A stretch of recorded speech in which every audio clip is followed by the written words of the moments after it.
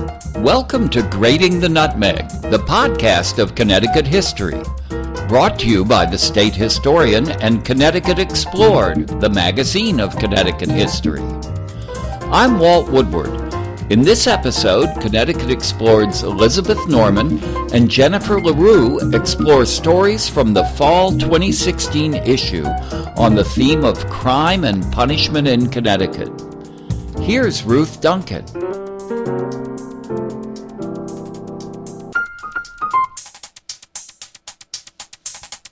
If anyone had dared prophesy to Gibbs the Pirate, whose name struck terror to every seafarer's soul 70 years ago, that after his death the sack in which beat his brutal heart would be tanned and made into a tobacco pouch, Gibbs would probably first have laughed at him for a madman, and then with ready knife or pistol would have silenced him forever, as he had many another. Yet strange as it may seem, the pericardium of this last and bloodiest of modern pirates hangs today in the old Ferris house, not far from Mianus, Connecticut, where a Sunday Journal reporter found it and heard its curious story. When Gibbs was hanged, April 22, 1831, on Bedloe's Island, a boatload of people went down from Stamford to see the execution. Illness prevented Grandfather Ferris from making one of the party, and he was bitterly disappointed. As his friends departed, he is said to have called after them, "Bring me back the hellhound's heart so long as I can't go myself to see the devil get him. Don't forget now. It's his heart I want." "All right," came the answering voices. "We'll try to get it for you." There was a physician in the party, and after the life was strangled out of the pirate's huge frame, and he was given over to the doctors for dissection, Mr. Ferris's medical friend appropriated the heart of the dead sea robber. Its unusual size made him decide to keep it himself, and then it occurred to him that its pericardium, the sac in which it hangs, would better serve Grandfather Ferris as a memento, and he gave it to him. Mr. Ferris straightway had the heart covering tanned by the village tanner. Then it passed into the hands of the harness-maker, who very neatly turned over the edges and ran a cord through them, making of it a tobacco pouch of curious but convenient shape. Captain Kidd and Morgan the Buccaneer are more familiar names than that of Gibbs, but it is doubtful if either of these sped more souls into the dark hereafter than did Gibbs, who 60 years ago was called the Ocean Scourge. Kidd and Morgan have had their biographers by the dozen, but strangely enough, little is known nowadays of Gibbs' frightful career.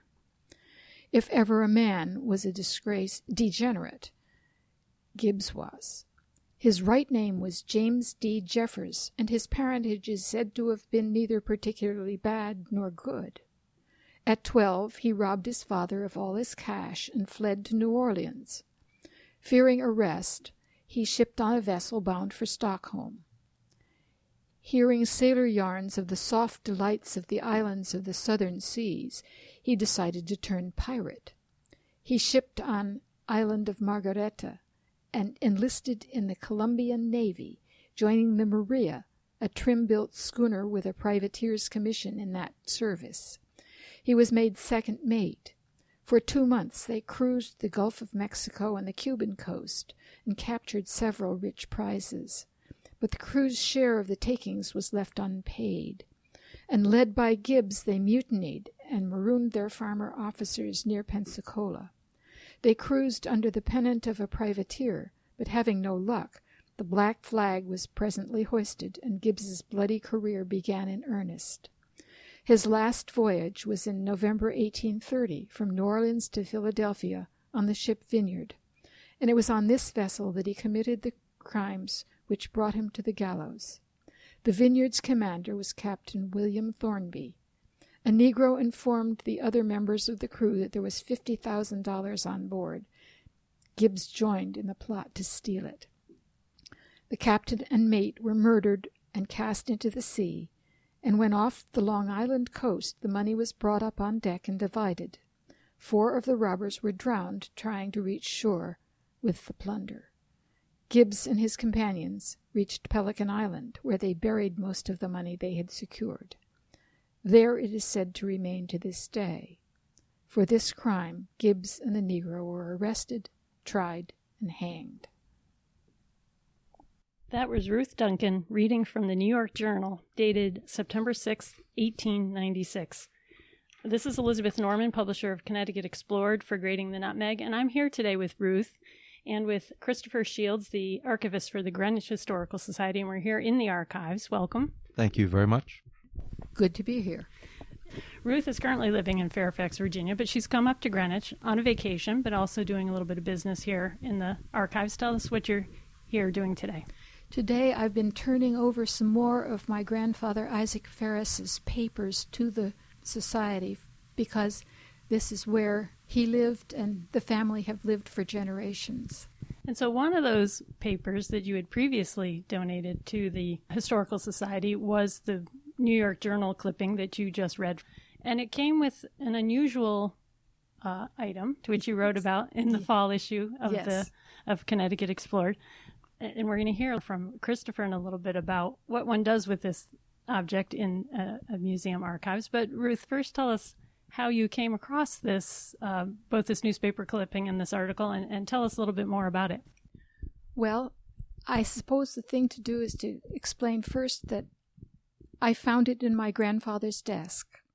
When he sold the old house on the Post Road in Riverside, he came to live with us about a mile away. My grandfather died in 1959. In 1996, my mother went to live at Hill House, a assisted living community in Riverside. I came and went through all of the things in the house. And just before we had to go south again, my husband and I said, "Oh, Grandpa's desk," and just bundled all of the paper and small stuff that was in it into a couple of grocery store plastic bags and took it home. And eventually I got round to looking to see what was there, and there were all kinds of things. But there was a newspaper article, the New York Journal, from September 6, 1896, and it was resonant because it was 1996, it was 100 years old. And I couldn't figure out why that particular thing was saved. And then I read the article, and when in the 3rd or 4th paragraph it said something about Grandfather Ferris, I just kind of went, "Oh!" and read it with eyes getting bigger and bigger as I went. And then I had this awful feeling, I'm going to find something, and I'm not sure I want to. But I kept looking through papers, and practically the next day, I just opened an ordinary envelope and went, because the thing in the envelope looked an awful lot like the drawing at the top of the article in the newspaper. So I did what anybody else would do. I showed it to my brothers and sisters when I could assemble them, or any that I could find, and I brought it to the archivist here at the Greenwich Historical Society, because I had already been giving away a number of the things that I had found at the house, and the Historical Society had received graciously quite a few items from the family. So the next time I went north, I saw Susan Richardson, who was the archivist at that time, and she was intrigued.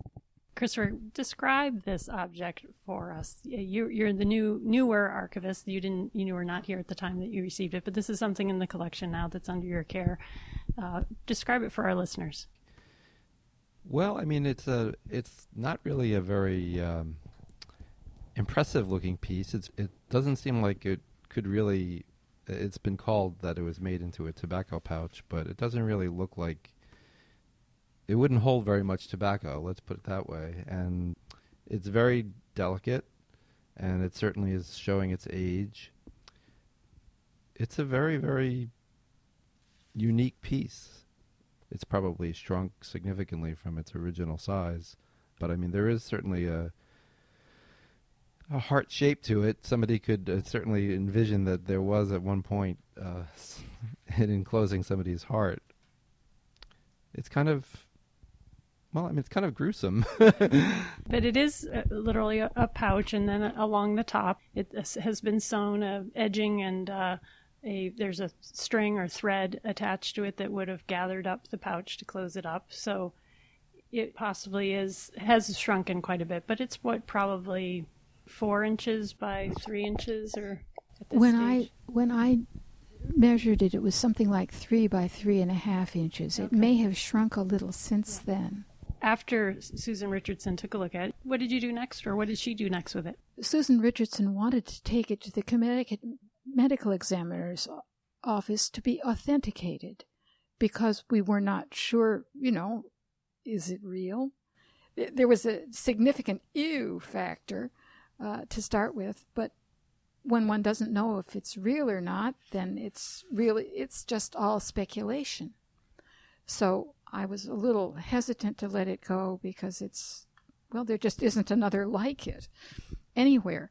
But I said, fine, we need to know. This is something that has to be done. So she took it to the examiner and left it with him. And in due time, the examiner called me on the telephone to get permission to take a teeny sample for testing with the microscope, because he had talked to a number of his colleagues, and they had decided that since the item had been tanned, the DNA was destroyed, and were brainstorming, I guess, to find out what the test that would make a judgment of any kind reasonable. And they finally decided that blood would be the key. Like Lady Macbeth, they wouldn't be able to get all the blood out of it. So they looked for a red blood cell, which in humans is different than it is in other animals. So based on the fact that he found at least one red blood cell in the sample he took, the medical examiner decided that it was probably human in origin. This is from the report of the Office of the Chief Medical Examiner, and it notes that microscopic examination was performed, and it notes that there's at least one clearly visible biconcave disc-shaped red cell identified in the sample that they took. And it says, based on this examination, it is my opinion that this material is most likely human in origin. That got you a little bit further down the road to this mystery, but as we've come to find in your writing the article for the fall issue, there's so many more mysteries, most of which will never be answered. The New York Journal article mentions that Charles Gibbs is probably the name used by James Jeffers. James D. Jeffers, James yes. D. Jeffers, probably of Newport, Rhode Island. And there is a book that historian Joseph Gibbs, I assume of no relation, did copious research called Dead Men Tell No Tales. And he lays out the known facts of Jeffers' life and also points out where there are some mysteries, because James Jeffers proved to be quite a colorful character, especially after he was convicted and he's sitting in his jail cell and the press is coming to see him, and the stories and the yarns got longer and woollier, and much of it is absolutely unprovable in matter of fact. I was impressed on reading the book that while the article talks about the huge figure of Gibbs, really he was rather slight of figure and not a large man at all. And he was well spoken, so that people had a hard time believing he could be this person who was a pirate. Yet he undeniably was a pirate. So we have this newspaper article, we have this possibly human remains tobacco pouch. We have a very colorful story of Gibbs, but the big mystery is, how could it possibly have landed in your grandfather's desk? Well, yes, The answer is, I found it there. That's how we know it did. But connecting those dots... it's difficult, but Well, one of the first things we have to think as historians is it was very typical in that day, because the medical profession was still in its infancy. This is 1831, that bodies for studying were in high demand. Absolutely. And there are even stories about Yale medical students digging up bodies to use for science. But so for probably most of the century, bodies of people who were criminals were donated to medical science, and that is in fact what happened here. So that gives a first step of how his body, any parts of his body, end up other than in a grave. Right. And we know that the head is still in part of a the head. Yeah, the cranium. It's only part of the skull. Is in a collection in New York. The story does say that there was a medical doctor, Dr. John Augustine Smith of the College of Physicians and Surgeons of the University of the State of New York. The body was turned over to him. It also said in the book that he personally may not have been in charge. He would have underlings deal with it directly, because it's really pretty awful when it comes off the scaffold. And there was no way to connect the physician who went down from Stanford, allegedly, to having a connection with that medical college, let alone the specific doctor. But it's not impossible, because it's not that far from Stanford to New York City by water. And there is really no other documentation. You obviously went through your grandfather's paper, so there was never any other. He never talked about the story. He didn't write any letters. He never even told his children. Okay. My mother said, "What?" Horrified. And then, of course, today with DNA evidence, because there is the piece of the cranium still extant or identified with him. If the pouch had any existing DNA, there would have been an ability to make that connection to identify the pouch as James Jeffers. But the tanning process, we lost that. Right. Which is sort of the most frustrating piece of this. Well, yes. But on the other hand, if it hadn't been tanned, it wouldn't exist at all at this point, because this is 185 years after the fact. Christopher, tell us about caring for it or having it in the collection. Have you ever had it on view?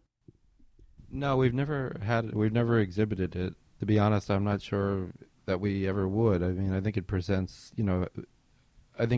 some challenges given the nature of what it is, and certainly the mores have changed since this this story began, as far as what. It would be very difficult to picture something like this happening today, we hope.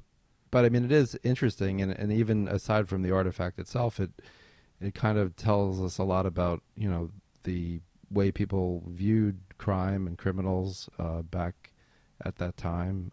And it shows how far and wide the notoriety of this particular man had spread, probably in no short order due to his own efforts. With the press, and in terms of how, I mean, we preserve it in our in our collection, in our vault with some other papers related to the Ferris family.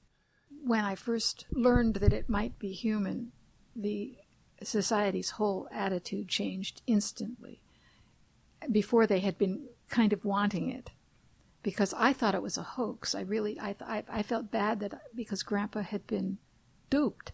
And then when it became possible that it really is the real thing, but at that point also the society said that they didn't want to touch it because of upset about the treatment of human remains in archives and in museum situations. But they did it, and I am grateful, because I don't know what I would do with it. If they won't take it. My grandfather was very proud of being a descendant of Geoffrey Ferris, who was one of the 7 proprietors of Greenwich, the original founders. So Ferrises have been here forever.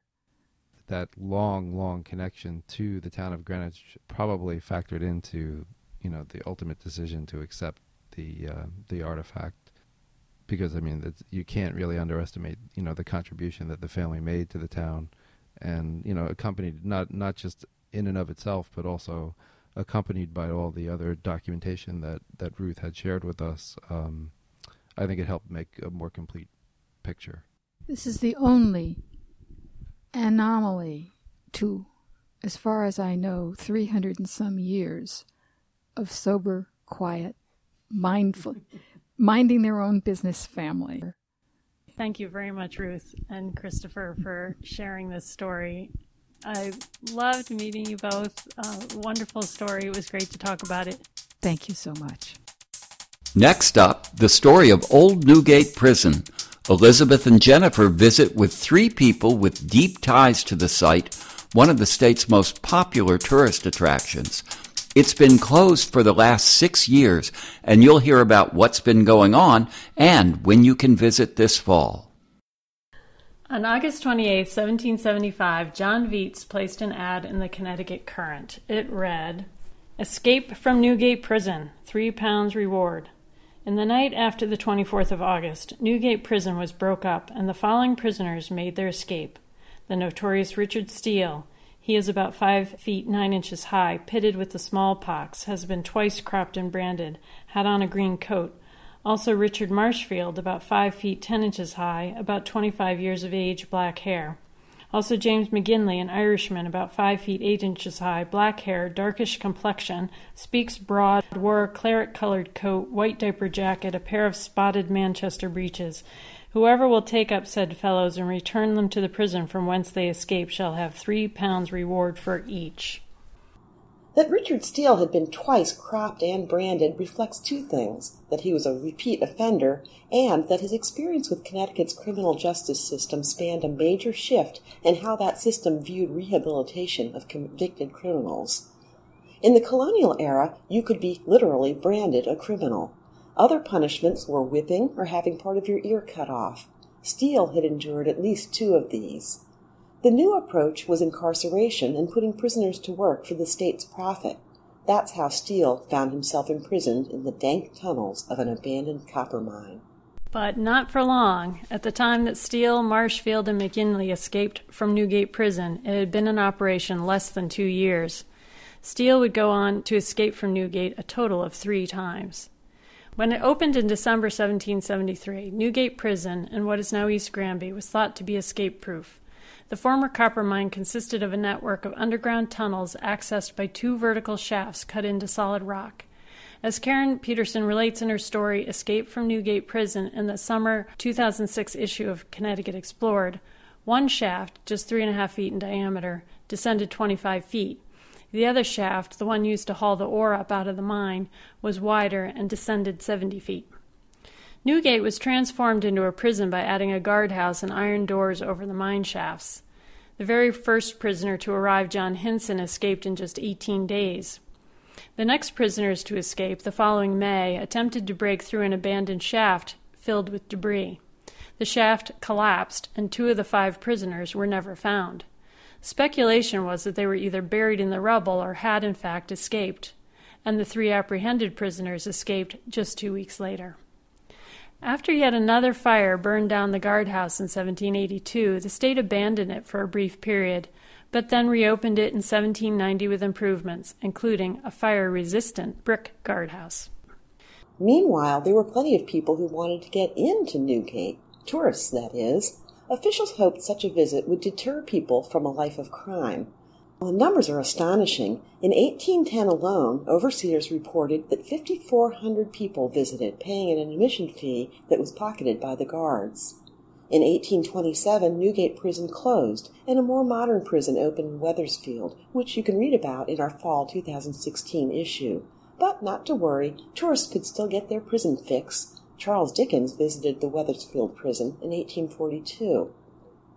Newgate transferred into private hands and began its second life as a tourist attraction. But that history is nearly as full of drama as it was when it was a prison, if less a matter of life and death.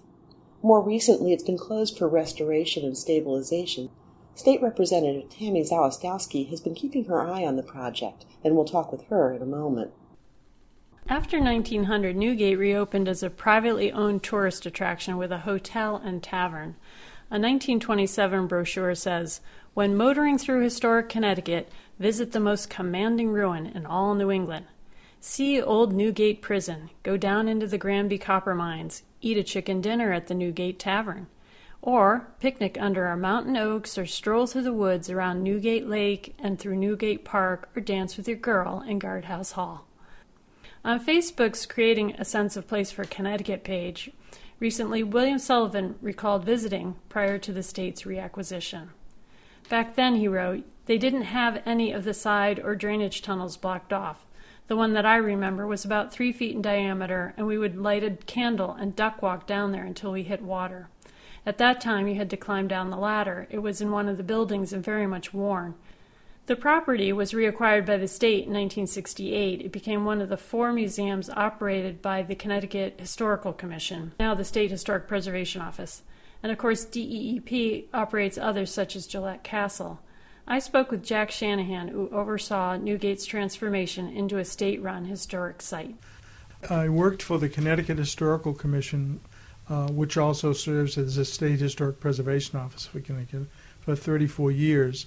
My first 5 years, I was director of the historic sites and museums of the commission, including the old Newgate Prison. Why did the state reacquire, actually, Newgate Prison in 1968? Well, the Connecticut Historical Commission was working on a survey of historic properties all over the state of Connecticut. And that started in June of 1966. And in the process of that, they inventoried about 3,400 properties around Connecticut. And then they had a board made up of historians, archaeologists, architectural historians, who evaluated those properties and they graded them. And the top grade you could receive was an A, just like school, and 15 properties fell in that category. Now, the significance of the A was that if these properties, in the opinion of this board, were of national importance, and if endangered or in decline, the state should consider purchasing those properties to preserve them for future generations. And 2 of those properties, the Old Newgate Prison and the Prudence Crandall House, fell under that category and were subsequently acquired by the state. With Newgate, they felt that the property was on the decline. It hadn't really been being preserved long term, and so they felt that it was such significance that would be an important site to acquire. And as you said earlier, it was formerly a state property anyways. Right.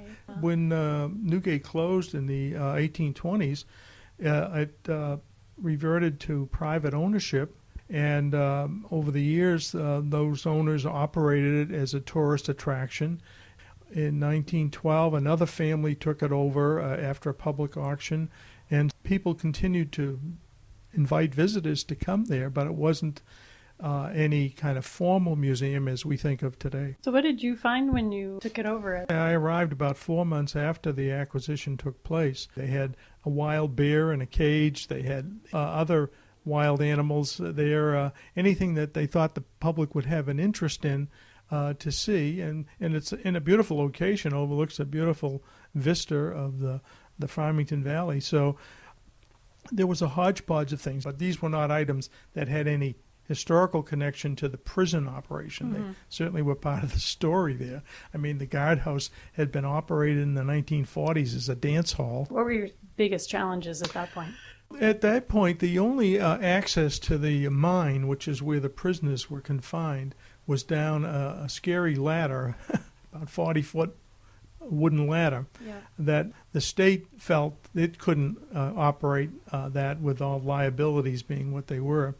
So they decided we have to find another way to allow the public to visit that place. The logical thing was to build a tunnel entrance. Some people were very disappointed with that because they remember climbing that old ladder and saying how exciting that was. And my first experience actually visiting the site, going down the ladder there, a bat came up as I was going down. And it didn't bother me, but it did startle me, that's for sure.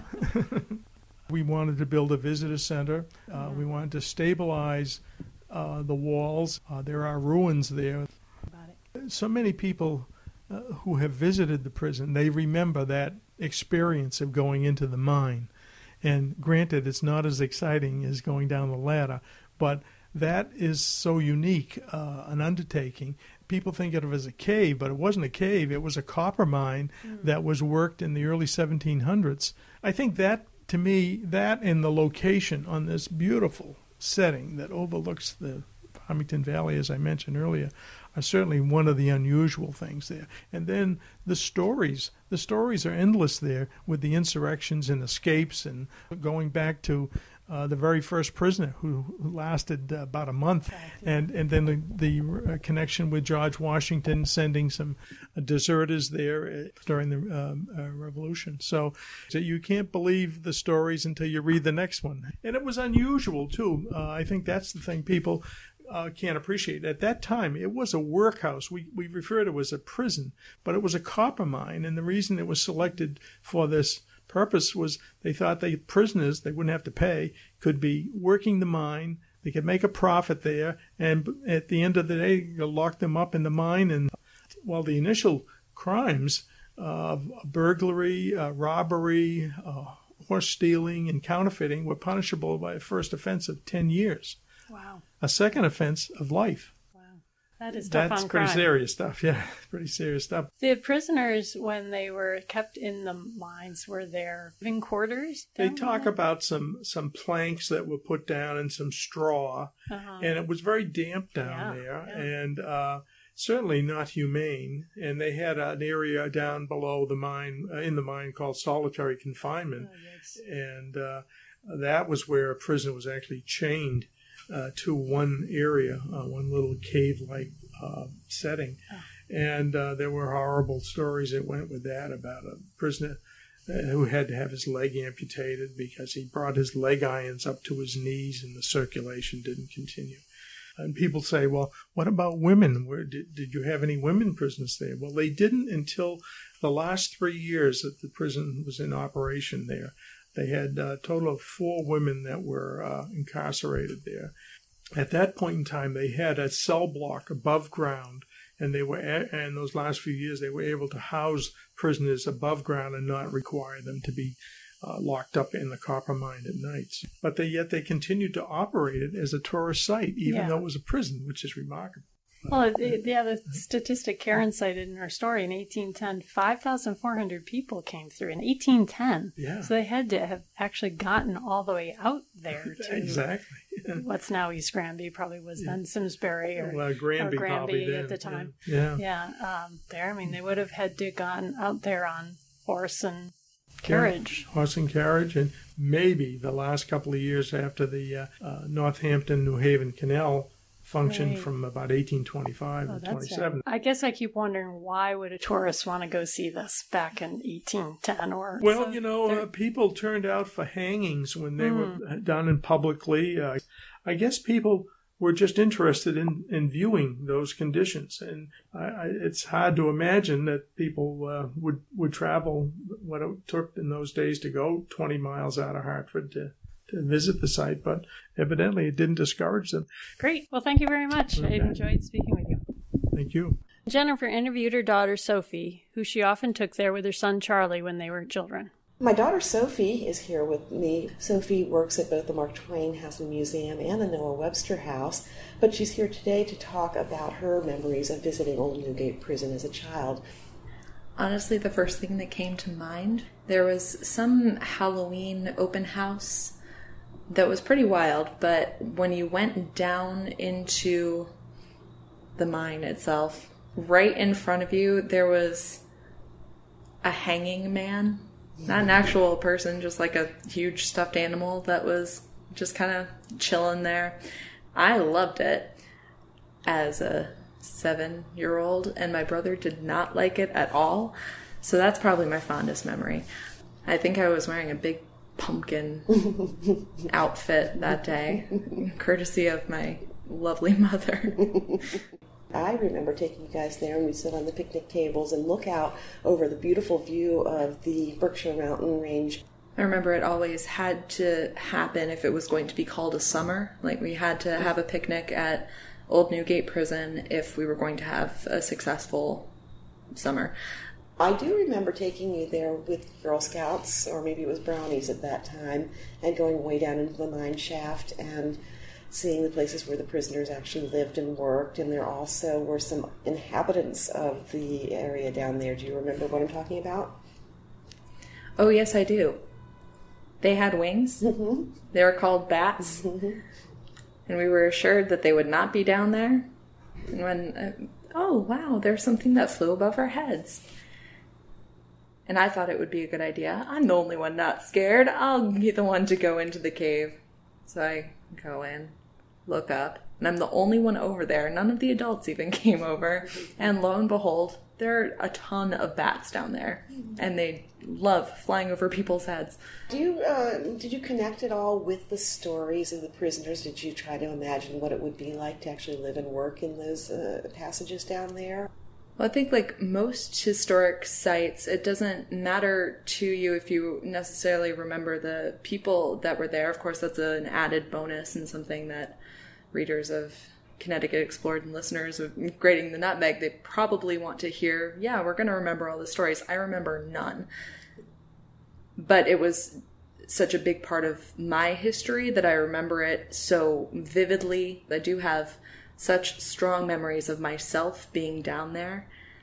I don't think I ever imagined the prisoners, but I definitely imagined myself down there and what it would be like to stay down there. When you come up out of the mine, the steps are always slick, and the guard rails are always, I mean, they're sopping, they're wet, they're dripping, and they're freezing cold. So those kind of sensory tactile memories are what I have. That said, I still do work at 2 museums dedicated to brilliant dead men. And I think there is something to imagining myself in a place, not putting myself in the prisoner's place, but really feeling something there. That's important. And that's what kids remember. That spark of the imagination is probably the most important thing of all. I get that completely.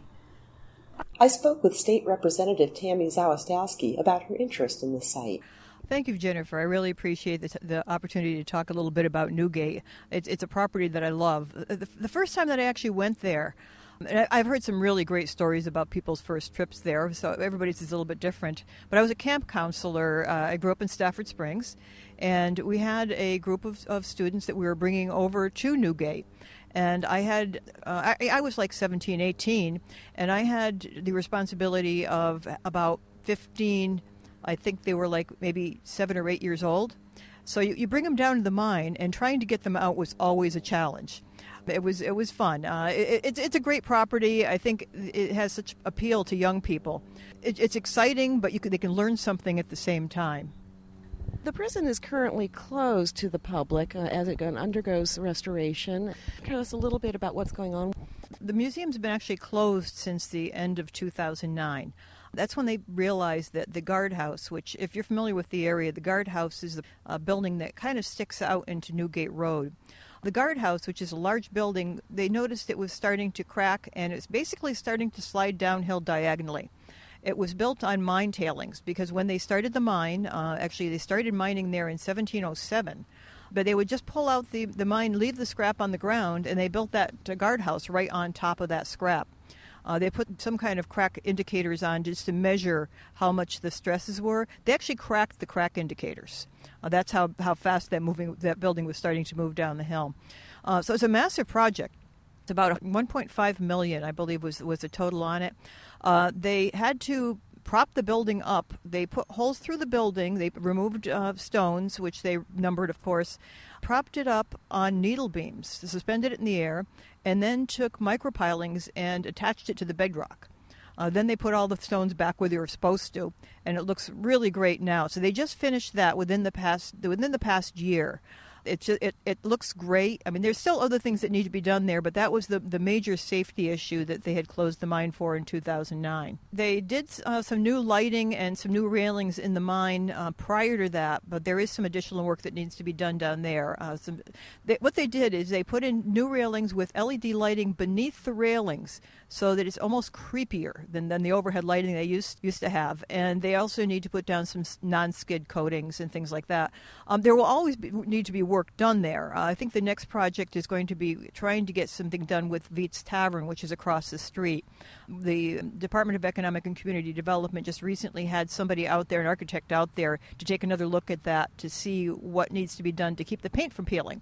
I think one of the things that annoys the local people in East Granby the most is the fact that Veets Tavern is out there, this beautiful, beautiful building, and it's been peeling for years.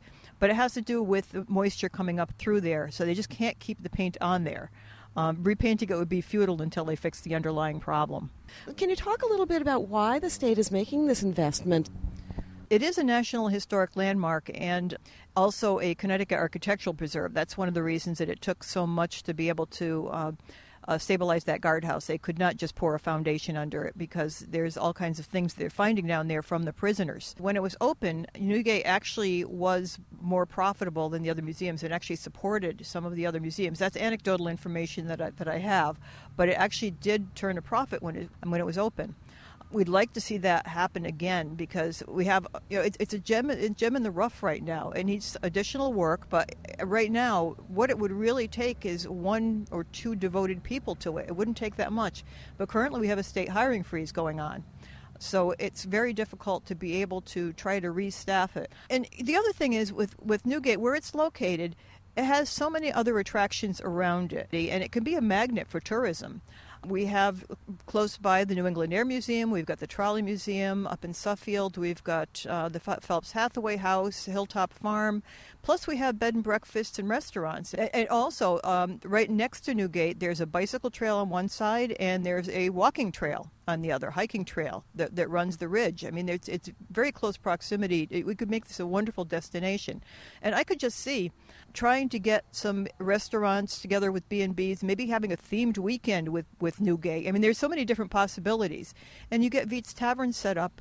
I mean, there's all kinds of possibilities for outdoor weddings. The site has a ton of potential, and it can draw tourism to the area, which we could use it. The public is clamoring for the prison to open again. I know a lot of people, again, just anecdotally miss it and would take friends from out of town and out of state to see the prison. It's a very photogenic site. Can you talk a little bit more? You live in East Granby. You represent the community there. Can you talk a little bit about how they feel about Old Newgate Prison? One of the biggest questions I've gotten since I came into office is when is Newgate Prison going to open? And I understand that Department of Economic and Community Development gets like 4 or 5 phone calls a day about it. What we have done, because it's been closed for such a long time and the community has been really clamoring to find out what's been going on with it, we have scheduled an open house day coming up on October 22nd. So that even people can get behind the prison wall, see what's there. Because if you ride down Newgate Road, you can't see what's going on behind there. People have never seen what the renovations entailed or anything. We'll be opening Veets Tavern at the time. We'll also have a lot of different events going on. We have other people involved in this as well. We've got Eileen Frank from the Connecticut Historical Society. She's going to be bringing part of their Newgate artifact collection. Nick Ballantoni, the former state archaeologist, is going to be talking about the prisoner ceremony. We've got Sarah Sportsman on the archaeology. We've got some colonial reenactors from the 5th Connecticut Regiment. East Granby Historical Society and the East Granby Economic Development are very involved. We've got a ton of student volunteers that were organized by Dave Pelling at the high school. This is a huge volunteer group that's working on this. We only have essentially 1 state employee that's working with us, and the rest of it, I mean, we're cleaning floors and everything to get ready for this. It's going to be a great day. We're going to have a construction display. We're going to have video tours of the mine, which unfortunately won't be opened. Actually, that's a whole other story. There is a small population of bats in the mine that seem to be somewhat resistant to the white nose fungus. So we are not disturbing the bats. It's not because people don't want to see the bats. It's just that the bats, we need to protect them. We also have the author of the book on Richard Brunton, who was imprisoned there for counterfeiting. She's coming to do some readings. We've got Teresa Mansfield's Kitchen, which is she was the only female prisoner. We don't actually have her. We have somebody who's going to be performing as her. There's just tons and tons of things. Escaped prisoner drills. We're going to have a cannon. So whipping post. I mean, we're pulling a lot of the things out. So we're trying to recreate as much as we can in one day the experience of what somebody could have coming there for, when it's fully open. It runs from 10 a.m. to 4 p.m., rain or shine, at Newgate Prison. It's on Newgate Road in East Granby. If you're on Facebook, East Granby Historical Society has a Facebook page. We do have a tentative schedule already put up there. Or if you wanted, I have it on my legislative website as well. It's repzawistowski.com, and I will spell that. It's REPZAWIS as in Sam, T as in Tom, OWSKI.com. And we do have the schedule up there and any other news that may be occurring beforehand. We look forward to coming to the open house on October 22nd, and we wish everybody involved well with the ongoing efforts to get Newgate Prison reopened to the public. State Representative Tami Zawistowski, thank you very much for talking with us.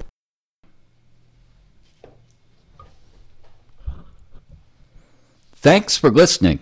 We wish to thank Ruth Duncan, Christopher Shields of the Greenwich Historical Society, Jack Shannahan, Sophie Huget, and State Representative Tami Zawistowski.